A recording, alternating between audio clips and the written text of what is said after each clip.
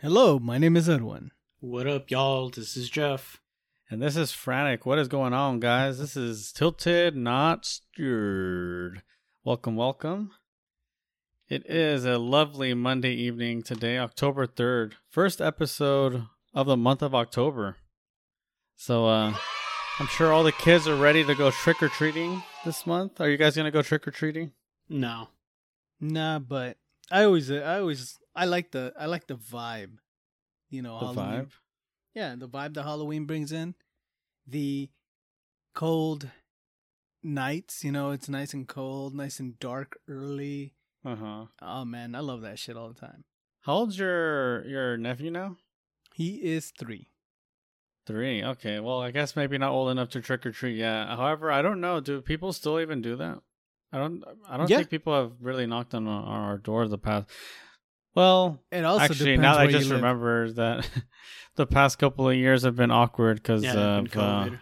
things. Yeah, so Now, last year Yeah. we had some. There was a couple last year, I but guess like it should be interesting this year. 2020 see was what completely happens. dead. Yeah, people go Yeah. to the rich houses too.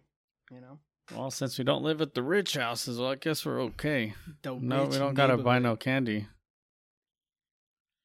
Talking So- about candy, I've actually been eating candy corn.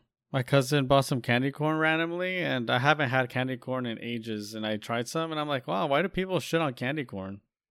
That's how I feel when I have the first one. Right? You have the first one. It's so fucking good, and you're like, oh my god. Then you have another one, and it starts tasting more and more like wax.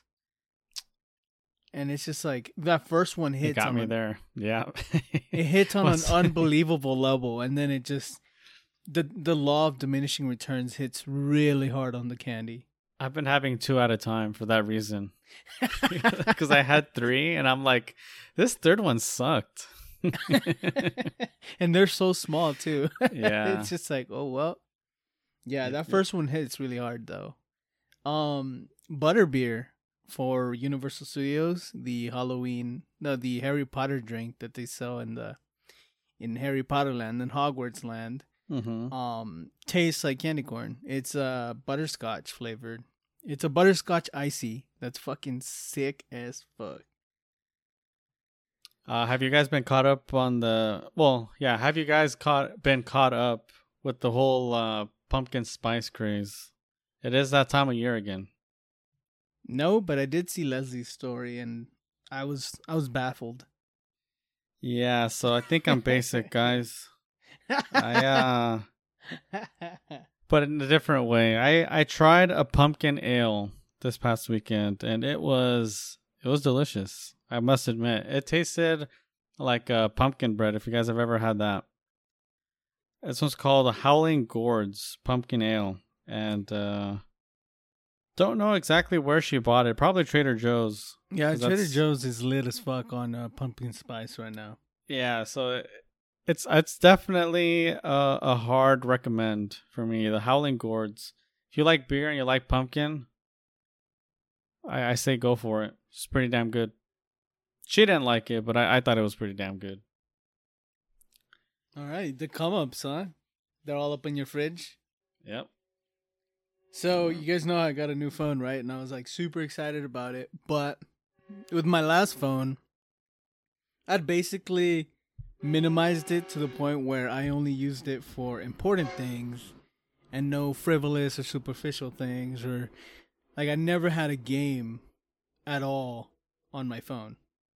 Boring. And I had one game, and it was like a classical music Guitar Hero game Mm-hmm. that I fuck with, right? And then this time I was like, you know what? I have a stylus. This thing's beefy. I want to get in a video game. I considered, the big ones, Genshin Impact. I considered something that will push my phone, right?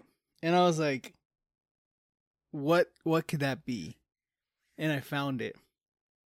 And it's the New York Times crossword, bros. Oh my god. Wow. This is Amazing. This is actually such a huge coincidence because my girlfriend's mom, I guess my mother-in-law, future mother-in-law, she takes care of old people, and there's this old guy that she takes care of. We're gonna call him Bob, and Bob is 95 years old, and apparently he writes small like little books that are like essays and his thoughts about certain issues and stuff. And I was skimming through it, and there was one chapter about crossword puzzles, and I was like, "What the hell?" What did Bob say? What did Bob say about crossword puzzles? Shit, let me find it real quick. Wait, give me a second. I wasn't ready for this. Oh, okay. But anyways, we'll talk a little bit more on crossword, right? You know, I love fucking words, you know, vernacular. Like, I'm fucking hype on the dictionary and the thesaurus, you know? That's my shit. So, as I'm doing this crossword puzzle, there's a lot of shit that I'm like, what the how do we even get there? And just solving a word by solving everything around it is fucking nice. You know? I fucking get it. Maybe I'm at that age where I might just pick up a paper. You know what I'm saying? See what's inside. Yeah. So this is what he says about crossword puzzles. People who do crossword puzzles know that they are a challenge, a test, and an exercise, not a time-killing distraction. They come in many levels of required skill, with the New York Times puzzle setting the standard. The crosswords increase in difficulty daily from Monday to Saturday, with Sunday enlarging both in size and challenge. And he goes on and on about how basically old people they have like a innate advantage, and it's not really because like you have to be smart to do them. It's just that because they're old, they just know more words and know more history. Yeah, there's a lot of things that were like how am I supposed to get this, right? The unit of, I think one of them was it just says ill, that's gross, and it was a 3-letter thing, and it was not ill. You know, like. Why would they include the word in the description for the word? It wasn't ill. Oh, it was just, that's gross? That's the description? Yeah, it was like, ill, that's gross. 3-letter word. What is it? And I was just there for like the longest. And then the answer was ick. Ick? Yes. Yeah. ICK. But you get there by, I got there at least by solving everything around the word ick. And it gave me ick. And I was like, well, I guess it fucking works, right? But I don't know. They're just so fucking satisfying. I did the Sunday one, which is the hardest one. It took me about an hour. Damn. And that shit was commitment. Yeah, I mean, I didn't want to look up any clues, anything. I wanted to just fucking sit there and do it. And it was the most cathartic thing in the world. It was amazing. This is like the advanced version of Wordle, right? Like Wordle is like the super quick, like 1 or 2 minute thing you can do every day, and then the crossword puzzles is the ultimate challenge. Yeah, and so many fucking words, so many things. There was like the Portuguese kings, what are they referred to as? And I'm like, I have no fucking clue, right? So I just, man, this shit it was great. Very cool. Well, I guess I'll segue that into today's topic, talking about things that we don't completely understand. Today's topic is going to be about another thing that we don't quite understand, which is basically America's obsession with true crime. So let's go ahead and get that ukulele playing, and we'll get this thing started. This is a spooky ukulele. You don't have the spooky version, sad. This is the spooky version.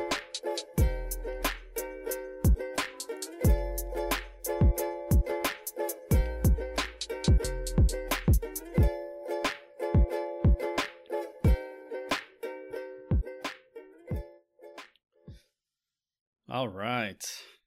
So before we get into today's topic, I just remembered I wanted to talk about something.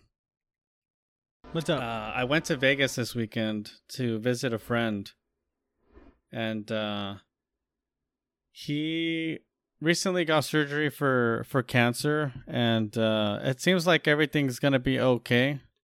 But I guess maybe just a public service announcement that if you guys are in pain or have any kind of weird feeling about stuff, I mean, we're getting older. Maybe a good time to go get that checkup. I know I haven't been checked up in the past like 10 years probably, so I'm definitely due. It's on my to-do list for sure by the end of this year. But I just want to just go ahead and throw out that public service announcement. Go get your balls checked. Go get your rectum checked. All the things checked. Hey, you're telling me you don't get a weekly colonoscopy? I do not. You do? I haven't gotten You checked don't? out. What was that? I haven't gotten checked out in like probably like 3-4 years. I'm like 3 years. Jesus. Yeah. I've been like, since I've been going to the gym and losing a bit of weight, I've been kind of thinking to myself, you know what? I need to get fit before I go because I don't want to show up and then just them tell me, hey, you're overweight. Because it's like, no shit. Yeah. Right. So Have you considered losing a little bit of weight? yeah, it's like you motherfuckers. I normally stay away from hospitals as much as I can, but after visiting him and stuff and just how it seemed like, you know, it really can just happen to anyone. It really puts some things into perspective for me. And I'm just like, shit, I gotta go make sure I'm good. Yeah, man. So. That shit is rough for sure. Mm-hmm. Now, hey, can you raise your fupa so we can get underneath and check those balls? My fupa? What is that? It's the fat. Oh, God. It's your fat that hangs. Hey, I don't call it a fupa. I gave it something else. I gave it a different name, all right? A lonja? Yeah. It's my love handles, all right? Leave me alone. But yeah.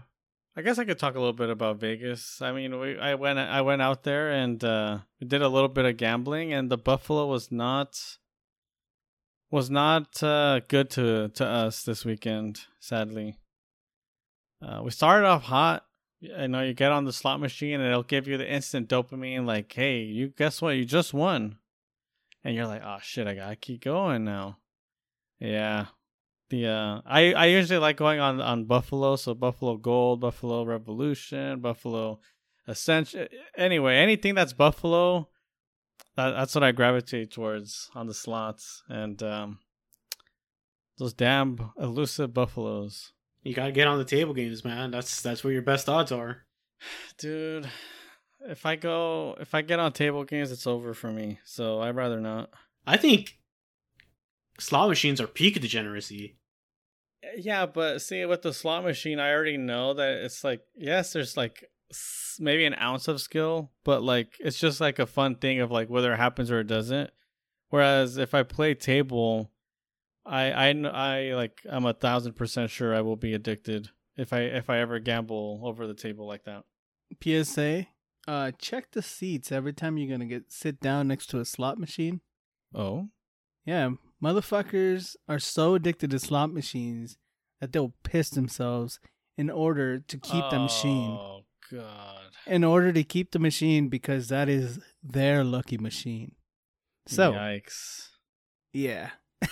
Always check your seat. I always go for the comfy chairs too. Maybe I want to just do the ones where I'm standing now. Yeah, always check your seat, man. It's a huge issue.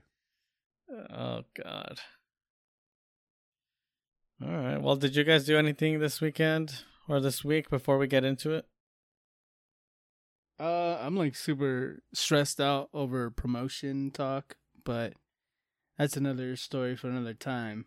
But hopefully it goes well. I should know sometime this month. Hell yeah, dude. Yeah, good luck with that.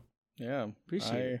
I recently had my performance review and I got a raise, not a promotion, so like it's bittersweet, but it's something. It's something. We'll see what happens the rest of this year.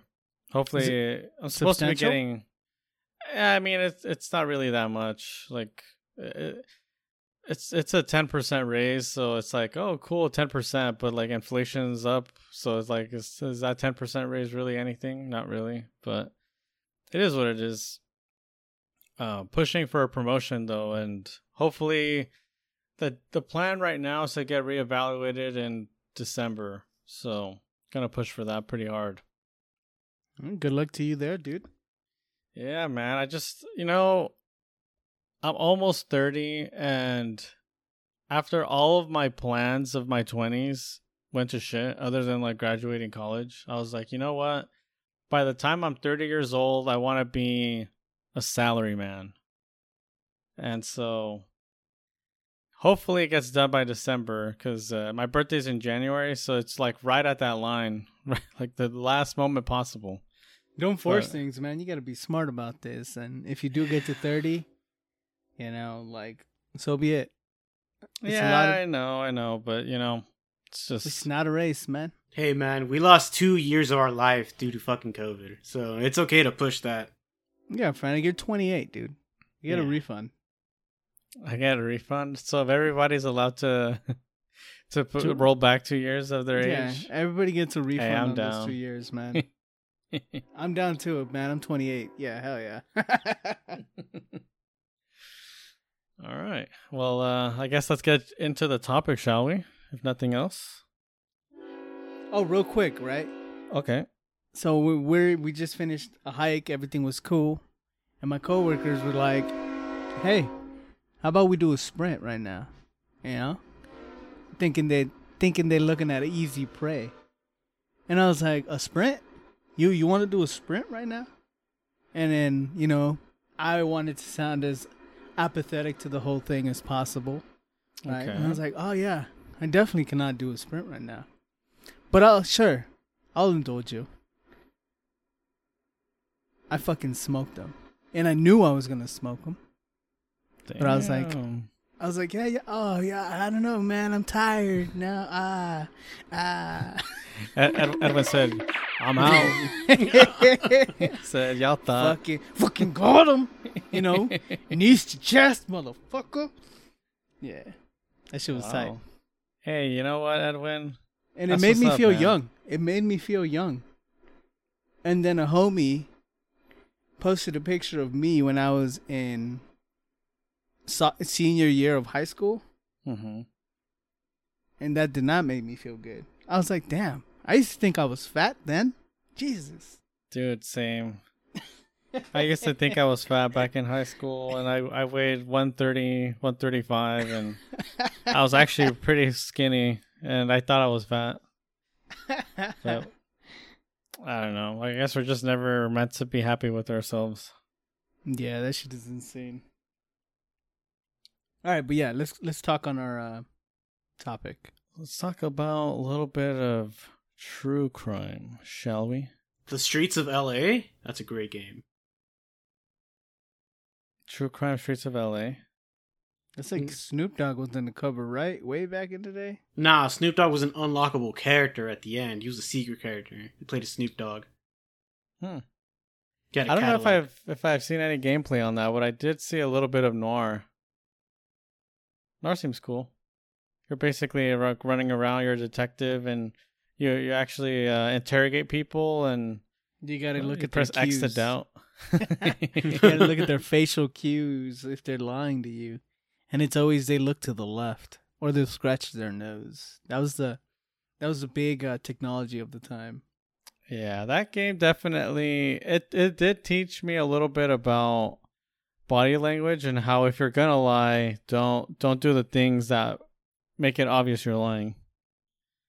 So. I was also reading like body language when someone's gonna fight you. Okay. And it's always the look away. They look away before they throw hands at you. So like they're looking around to see if someone's gonna see them do the thing or what? Yeah, it's like you're gonna see if someone's there, but they always look away or turn their body away, and then they come back and beat your ass. So keep those social cues up. The people that don't read social cues are the unfortunate victims. See how I brought it back? Thank you. Yeah. Hey, you're welcome, guys. Because okay. Because they're dead. Damn. Well, some of them. We're gonna talk. We're gonna, I guess, give a little bit of a holistic view on true crime, not just on like what it is today, but I do want to talk a little bit about where it came from, why it seems like women in particular are super interested in true crime, and I guess we could talk a little bit too towards the end of whether we think it's a good thing or a bad thing, because it has its positives for sure, as we'll get into, but I think it also might have some negatives. But let's begin with a little bit of the history, shall we? Because I did a little bit of research, and I thought true crime was just like a thing that started like in modern times. But actually, it started as early as the 16th century as a result of the development of the criminal justice and the printing press. So basically, as soon as those printing presses were first invented, people started realizing that if we print out basically like the hangings that happened recently and why they were hung and stuff like that, and we know back in the day the church it ruled a lot of like just society. And so they would also use it as a way of like basically scaring people into like, don't commit crimes because look at what's happened to so and so. So this happened again back since the 16th century. So this has been a thing since forever, basically. And even in the 1800s, saw the birth of detective stories, which cemented true crime as an official genre. You have notable books like Cold Blood, which detail the murder of the Cutter family. You have other books like The Thin Blue Line, and just these books that basically were genre defining and really captivated the interest of a lot of people. And then from the books, now you have a bunch of podcasts and like you have podcasts like Serial and My Favorite Murder. You have documentaries on Netflix, and it's basically everywhere now. With Jack the Ripper, right? 1888. That was when that happened. So 1800s. When was Sherlock Holmes written? It's a good question. I think we could look it up, but I think Sherlock Holmes is all fiction, right? Yeah, but it's still in the same realm, right? Oh, okay. Well, Jack the Ripper is a little different, but what's up? Jack the Ripper happened in 1888. Sherlock Holmes happened in 1887. There it is. Wow. It's still the romanticization of... Yeah, why should we look things up when we can just wildly speculate on them, Jeff? No. This is for wild speculations, Edwin. Well, let's get into some speculations then. Why do you guys think that true crime has been along for such a long time, and it seems like it's more popular than ever? It's one of those things, right, where it's very easy to be captivated by these stories, right? Because you got this seemingly normal person who's like quiet, soft-spoken, but then, they lure unsuspecting victims into their clutches, and you can bring in all these like big sexy words, and then they kill. They disfigure, they mutilate disembowel, them. Yeah, and disembody, and it is pretty gory. The level of detail that goes into some of these true crime stories.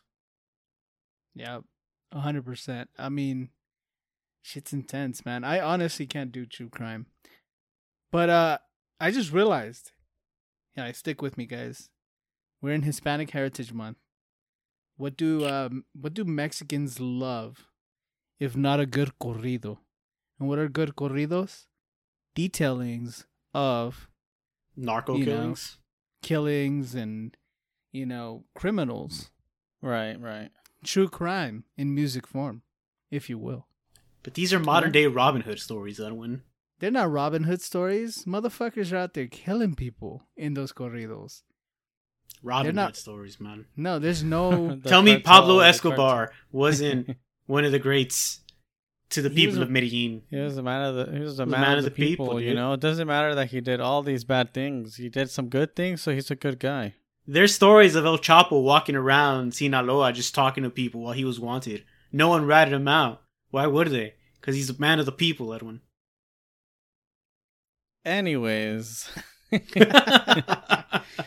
Going back to the topic of true crime. There is a big difference between how true crime used to be, I guess, represented back in the day versus now. So before true crime it was really more about the killers themselves, and things were more so like a glamorization of how cold and calculated they were, how they were like evil geniuses, and the true crimes were about how like they were able to trick people, and that they were just this like unassuming person that's just like out of nowhere, just bam, does the thing, and nobody even knows who did it. So it really glamorized them, which, as we know today, it's very problematic to glamorize these sorts of folks, because, well, then it inspires others, right? And so we have true crime today, and it's in large part because of I will say the work, because of the work of a lot of special women that have been able to bring it to the forefront. And yes, there's still some glamorization of the killers, but the way that these women have been able to basically reclaim the crimes, because most of the crimes, like 90+% of crimes, happen to women. Basically, true crime now is now more based on the women's perspective, and how women are not just victims; they're more so survivors now, and that big like narrative change, I feel, is one of the biggest reasons why it is so popular. Because I mean, it'd be kind of boring if all the stories were just always about, you know, these guys that, I guess you could like psychoanalyze them, and like they were beat when they were kids, and their dads were this and their moms were that, and this is why they did things. They hated women, they, you know, et cetera, et cetera. But when you focus more so on the stories of the survivors, and really humanize, like, you know, humanize the people that suffer through these things, and you have, I guess in a way you might have some happy endings, quote unquote. Well, because I try to understand too true crime, because most of it ends in like very sad and gory details, and then I guess sometimes you have like happy endings where some folks survived. So, you know, I guess silver linings. But I also don't do true crime. I can't. I'm not like super interested in them. That might just be, I guess, their privilege of being men. That true crime is kind of like, it's just a genre. Whereas for some women, true crime is like actually a way for them to know what to do in certain circumstances. Like, yeah, the level of understanding that they want to acquire from this true crime podcast or book or anything, they want to gain something from it, right?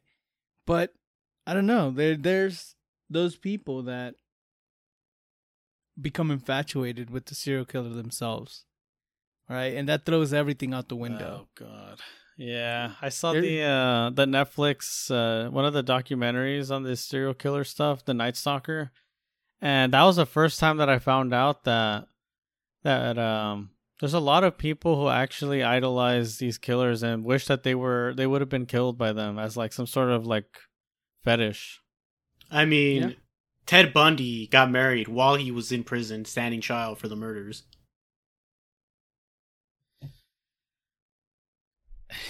I mean, there's gonna be crazy people. Yeah, so there's gotta be crazy people for sure. This has been a thing for a while. Yeah, I don't understand. I mean, there's the show on Netflix called Dark Tourist, right? This dude latches himself on to a tourist destination of whatever sorts, right? And he's like, why are people into this? What do they get from this, right? So he goes and, you know, he went to Medellin, and he met Pablo Escobar's hitman. He talked to them about it, and he was just like, why do people come here to you, a person who killed hundreds of people, you know? And they're like, well, they want to meet me, right? And it's just like, okay, right? But then he goes over to actual serial killers' destinations, right? To people where crazy serial killings happened, right? Mm-hmm.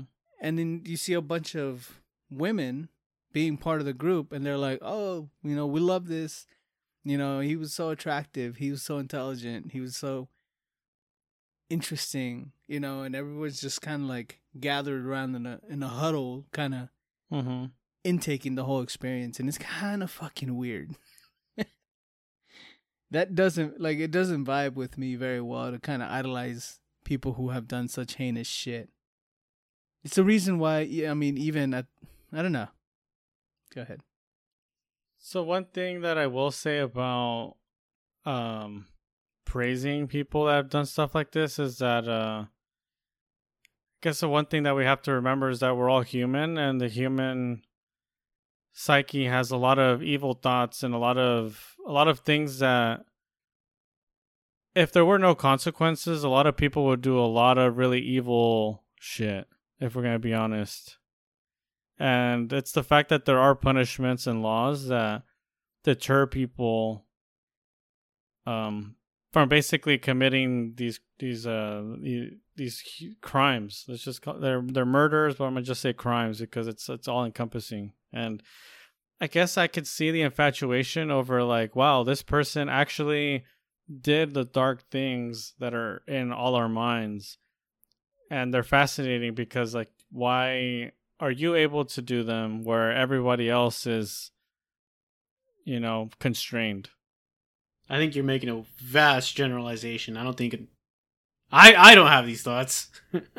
I don't think. You know what, man? If I could just have no consequences, I'd just kill everybody. I think, man. You know what? I could just shoot this person right here and now and be like, "Fuck it, dude." So why do you admire a character like the Joker? Because it's fictional. I don't know. It's just like admiring villain. I wouldn't say I admire him. I just like him as a character, right?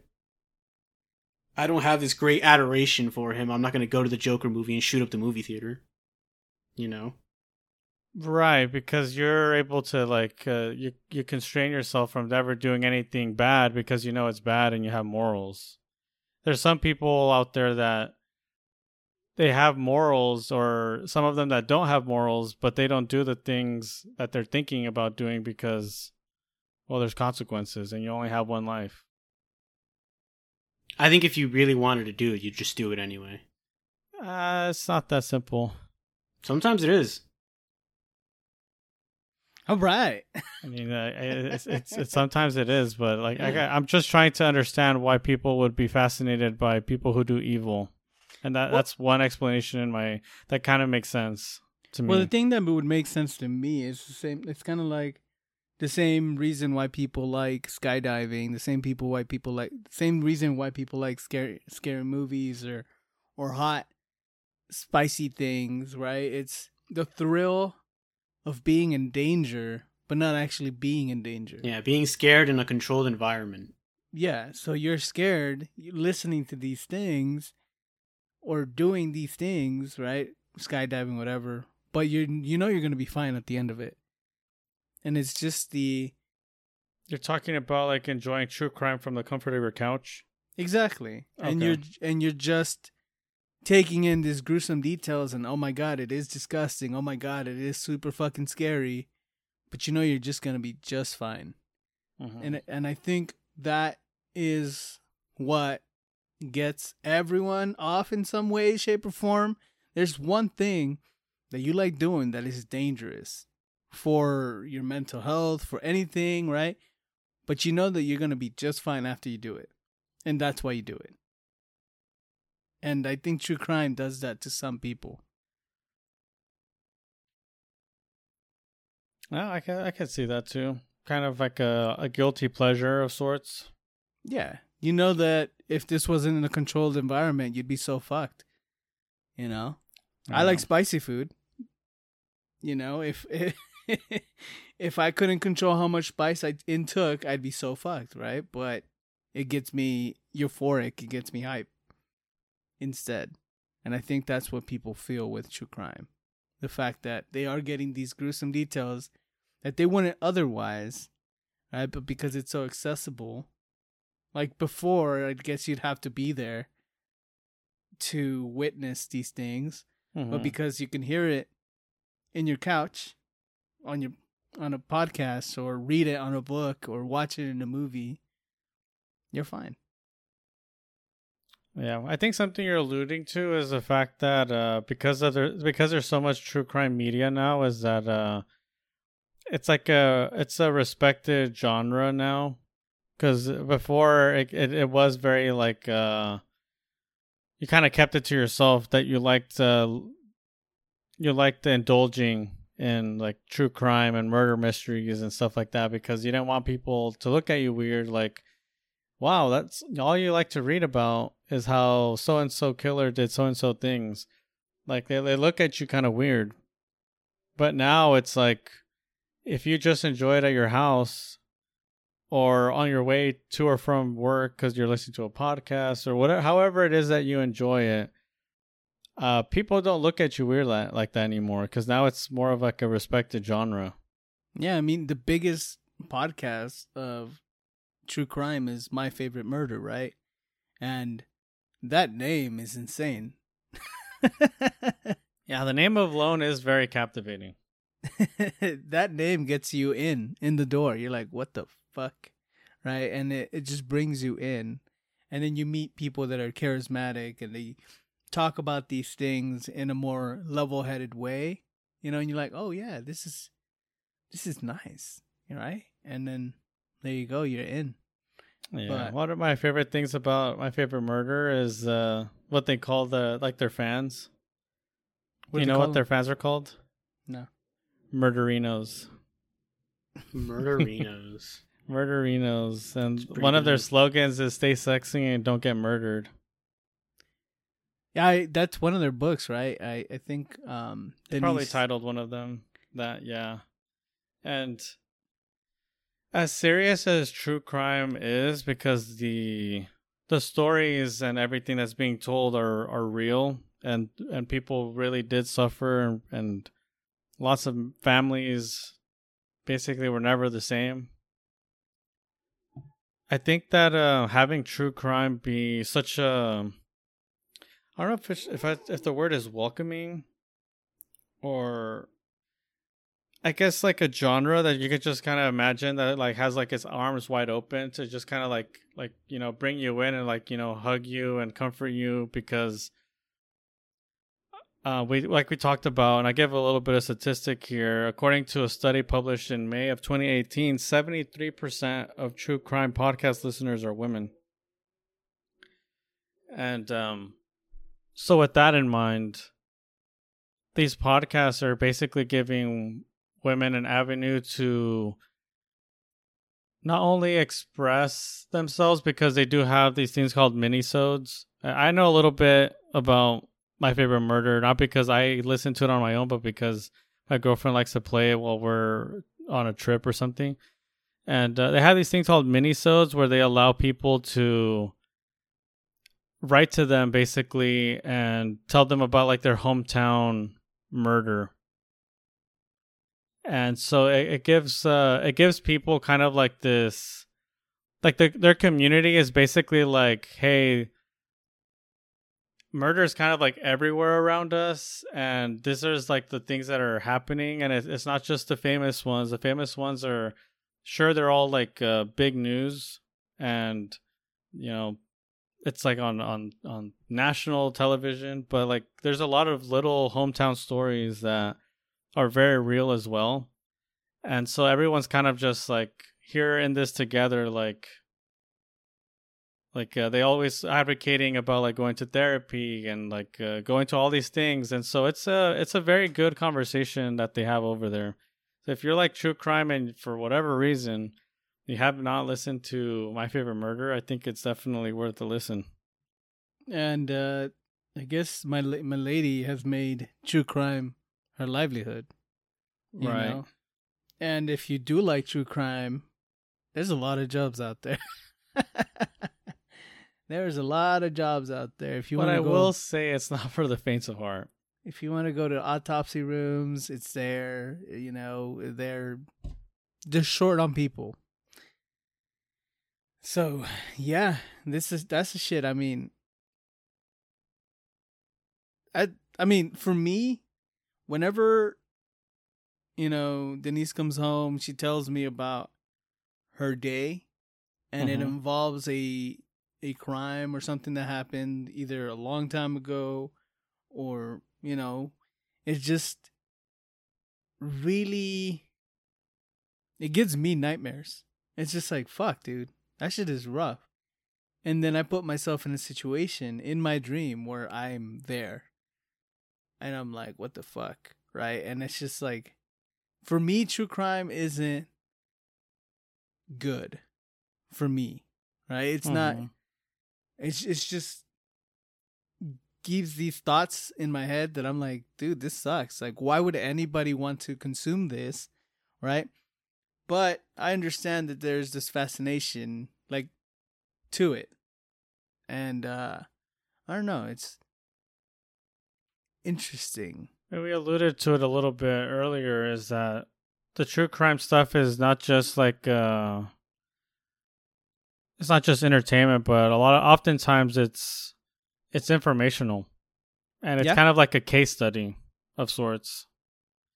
So I not gonna speak for women, but I would assume a good majority of them listen to true crime as a learning experience.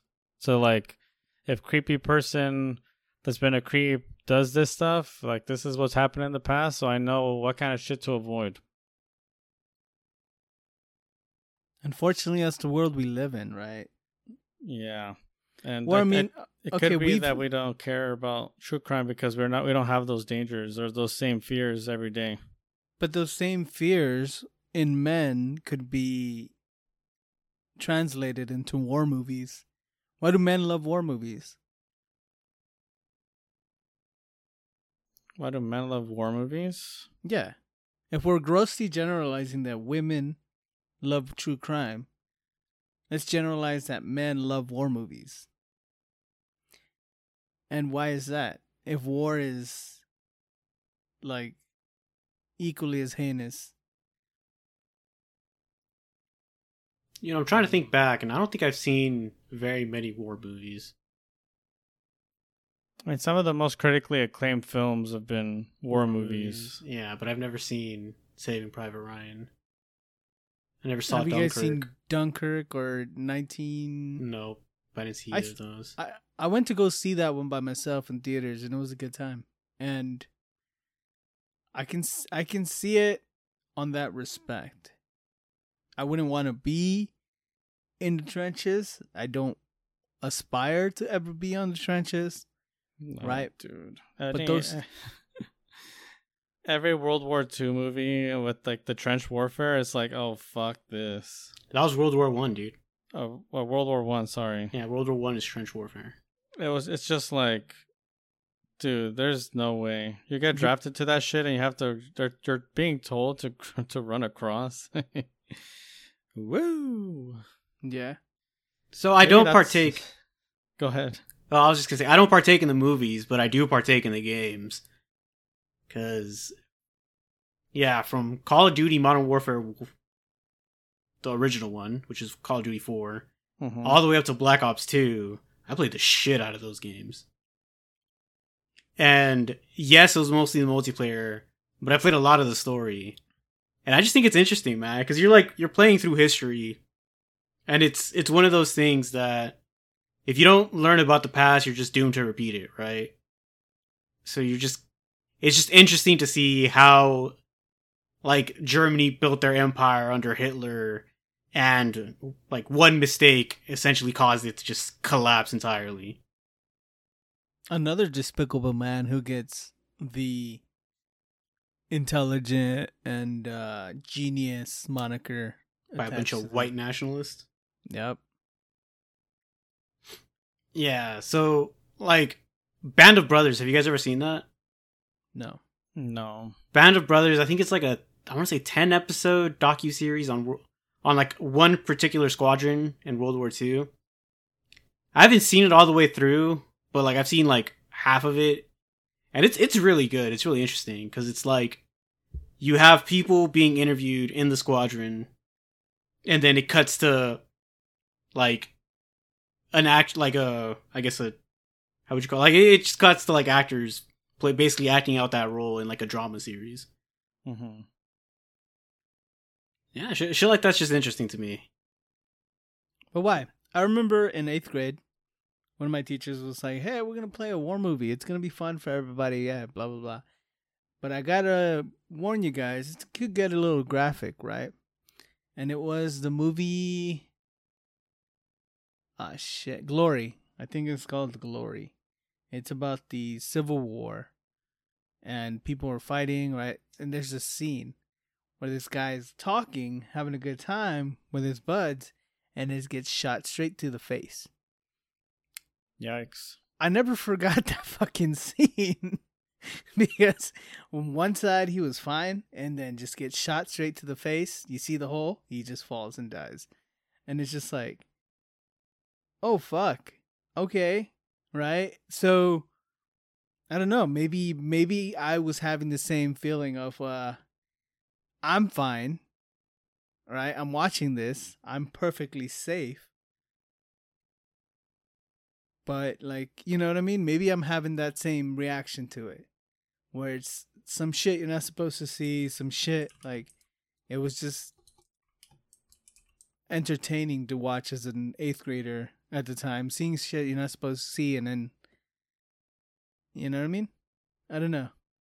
Yeah, I mean, for war movies, I have always really liked the war movies that have taken a more realistic approach and how gruesome and how like how basically war is nothing to really glamorize, that it's just like this vicious thing that, you know, people just die, and there's no sure there's honor in it and stuff for some, but mostly it all kind of just seems so pointless in the end, seeing so many people die.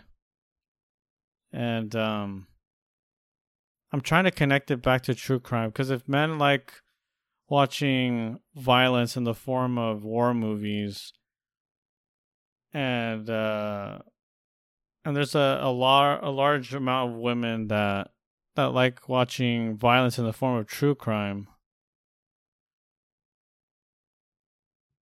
I wonder what the connection there is, other than like People just have a grim curiosity, dude.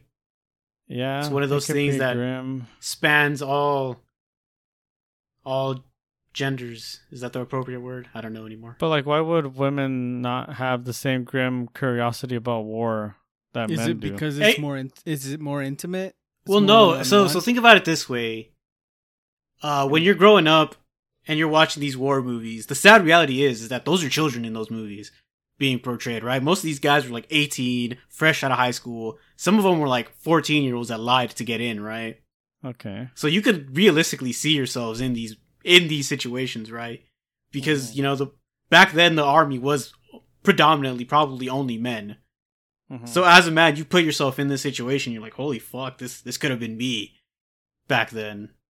So I guess in the same realm, if we're saying that the crime statistics for these are predominantly towards women, then they Right. can then put themselves in the shoes of the victim and been like, holy shit, this could have been me. Right. Okay, I see what you're saying. Also, how much emphasis is placed on parenting when it comes to true crime?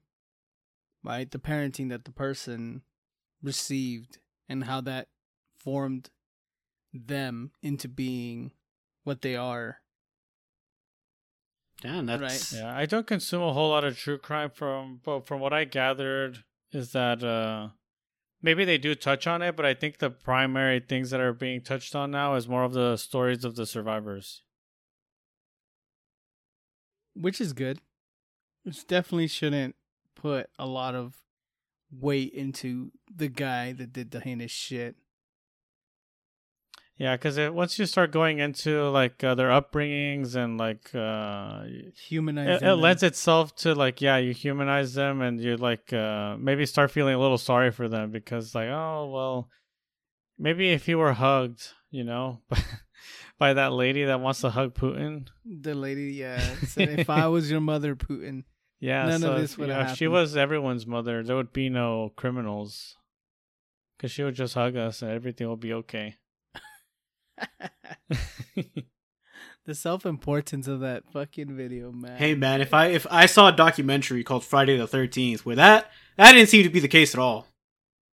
All right, that mother loved her son Jason, and you know that didn't work out too good. Yeah, I mean, sadly, it just the more I feel like the more we try to understand some people, there's just things that are It might be getting my beyond the crossed. realm of comprehension. This is one of those good episodes where having somebody talk about true crime with us would have been helpful, especially Like being on the like an expert or an avid consumer. an avid consumer. I have some experience with it. It's mostly fictional because I had a Criminal Minds phase, right? Oh, I like that show. Yeah, that's essentially fictionalized true crime, right? Because there's a case to be solved. They profile the villain or the person, and then they try to crack the case, right? And this is played out on a 1 hour episode, and so on and so forth. And I like the whole psychology aspect of it. I like that they broke him down through his tendencies. They were able to gauge how likely he was to be this kind of person. And I've always liked that. That's what I like in poker too. It's like if you put yourself in a scenario over and over and over again, patterns start to repeat, and you can then see what the end result can be. Like, so I have a guilty pleasure. Whenever I do go to a hotel, right, it is Food Network #1. But if they're playing some shit I don't jive with, there's a channel that plays only true crime things, and I forget the name. Is it Dateline? I don't know. But oh yeah, I think there's a channel that just plays just true crime stuff, and being in a hotel makes it that much better. Yeah, it's Dateline and NBC. Yeah, it's a place where I don't feel 100% safe, and I'm throwing true crime at myself, right? And it's pretty fucking good at that setting and only that setting. Mm-hmm. I don't know. Maybe there is something to be said about that. Something that I thought of while Jeff was talking about Criminal Minds is that, and because I like that show too, it seemed like him and I were more interested in kind of understanding, I guess, like the psychology of like why they did the things they did, whereas true crime now focuses more on less on like why they did the things, but more on like how survivors were able to get out of the situation. Well, a lot of the draw is also the psychology of the serial killer. You know, like the motives are one of those things that really pull people in. Mm-hmm. So I don't think the dismissal of the mentality of the serial killer for the survival aspect, I think it still pulls a significant audience. You know what I'm saying? well, it's one of those things Probably. that they like any media, it has to adapt with the times, right? So like if they know that their target audience is women, they just adapt it towards them, right? That's how media works. That's how it's always worked. I can see that, yeah. So like back then, it was more of like something everyone can digest, so they try to make it more broad, I guess. And now that they've honed in on an audience, they can target it better. So I have something to just a question, I guess. Because we're kind of talking about how true crime in some cases might be sensationalized, or sometimes it's just, it could actually be something fruitful and positive for people to listen to so that they know what to do in certain situations, etc. So, and this might just be playing a devil's advocate a little bit. You guys think that we're bringing awareness to these cases, or is it more like just like straight up just degenerate entertainment?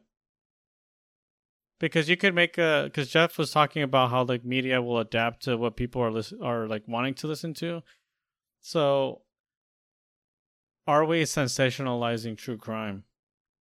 Yes. If people want to learn more about this stuff and people will put out more content about this stuff, at some point does the line ever get blurry between like just wanting to report on things just for clicks versus like important stuff that needs to be put out there? Well, the new Jeffrey Dahmer series is exactly that. It is glamorizing the entire thing, making it sexy, and it's upsetting the victims' families, right? It's upsetting so many people that were involved with that case, that it is portraying it in that way. Yeah, because I do believe that there's a way to cover certain stories and be true to be true to what happened and let the survivors basically dictate like how they want the story to be told. Like I think there are ways to get that done. But I also do have the worry that some of these stories are just being straight up produced for profit. That's exactly what it is. As a viewer, it's our job to distinguish between the two, to figure out what's being sensationalized and what isn't. People are still going to eat it up. Yeah, the problem. That's the sad reality of it. Yeah. Perversion sells, man. I mean, if I go on Netflix right now, there's like 4 different documentaries that are like, oh, hey, watch Ted Bundy, watch Jeffrey Dahmer, watch the guy with the clown face whose name I forgot. I don't know a guy with the clown face. I don't know. The thumbnail is just like a guy. It's like half him in like a clown suit, half him holding up the jail card. You know what I'm talking about? Interesting. I don't know. So with that in mind, do you guys think it's ethical? Is true crime ethical? When the genre itself. When it's done informative, when it's done for the sake of like giving a voice to the victims, bringing awareness to situations that can occur to you, I think that is exceptionally fine. I think that's how you do it. When it's just, hey, this guy murdered people and he's so sexy and cool, dark and mysterious, that's when you jump the shark and go, okay, now you're just doing it for money. Yeah.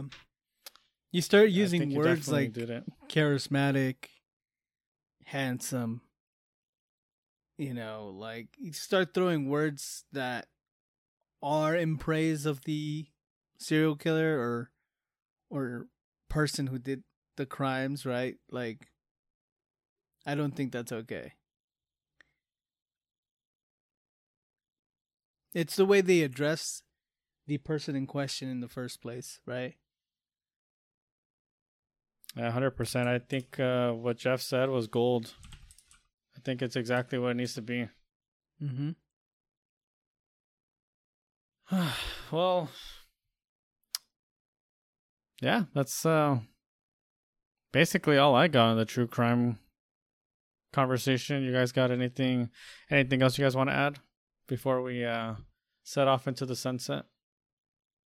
Nah, I mean, I would like to hear some perspectives if y'all got them. Yeah, let us know in the comments section why you watch true crime. Any closing thoughts? Interesting. I mean, because I could read like statistics or surveys and stuff like that, but it would be interesting to know what our listeners like. I guess like a little more anecdotal, maybe perhaps like more qualitative type of research, just to know. All right, so that brings us to the end of our episode. You can reach us at our website, tiltednotser.com, or at our Instagram. You can listen to us on iTunes, Spotify, and YouTube. Remember to join us to share your questions and voice your thoughts on what has you tilted, not stirred. Deuces.